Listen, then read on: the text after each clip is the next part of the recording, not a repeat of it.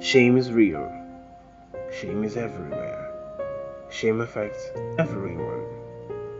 Shame is your enemy. Shame is my enemy. Shame is a killer of dreams. Shame is the reason for most of your fears.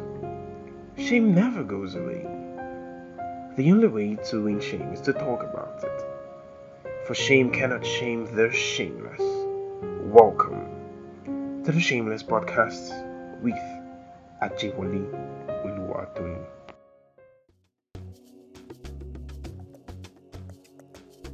Welcome to day 6 of the Shameless Podcast. My name is Ajewale Oluwatoni. Today we'll be taking it a step further by looking into the distinction between shame and humiliation. Now, shame and humiliation, like every other of the other components we've spoken about, are very close.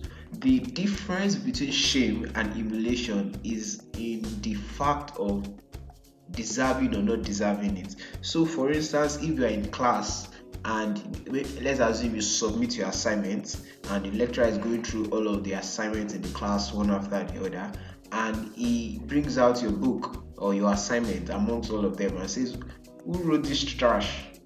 Were you sleeping when you wrote it, or are you drunk?" At that point in time, he is humiliating you. And now this is where the dividing line comes in. If you have a good self-esteem, if you have a high self-esteem, you would say something like, "Man, I don't deserve it now. I've been trying, I had a rough night and all of that." And you get angry and you want to discuss it with maybe your friend just to process the anger and to let the relation go. But if you have a low self-esteem, at that point in time, you begin to say stuff like, "Oh man, this lecturer is right. I deserve it. I'm very stupid." And that's where shame comes in. Humiliation arises when people are made to feel that they are lesser in status or what. Meanwhile, shame occurs when people are made to feel that they have violated a social or moral standard. And that's where the difference is. In humiliation, we're talking about status, we're talking about self-worth. But in shame, we're talking about moral code. We're talking about what does the culture accept or not accept as good or as bad. Humiliation is mostly brought about by intimidation or physical or mental mistreatment, and is a public affair in which someone degrades us by saying we have committed a socially, legally, or offensive act or failed to do something we have done.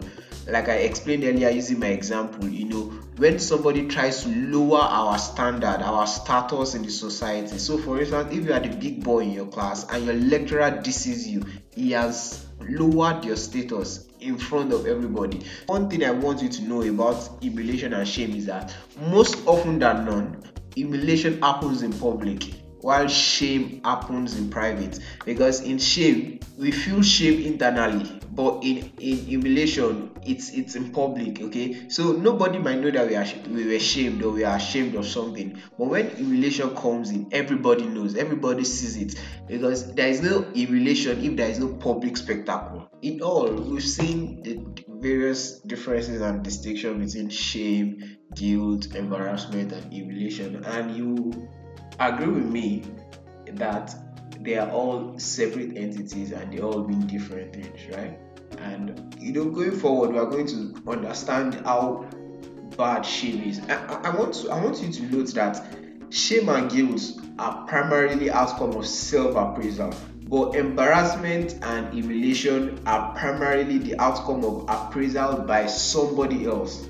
While you are dealing with self-appraisal, that means you yourself, you are assessing yourself. Remember I said shame deals with an attack on self, while guilt deals with an attack on behavior by self.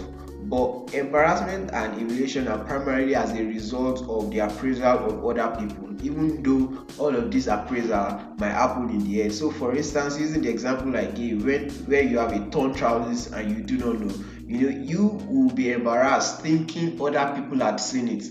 Meanwhile, it's only in your head. Nobody might have seen it. So we come to the end of today's episode. I hope you enjoyed it. I hope you understand the differences. Please feel free to drop your comments, your questions. I am always available to respond to them. Until tomorrow, see you and have a nice day. Bye.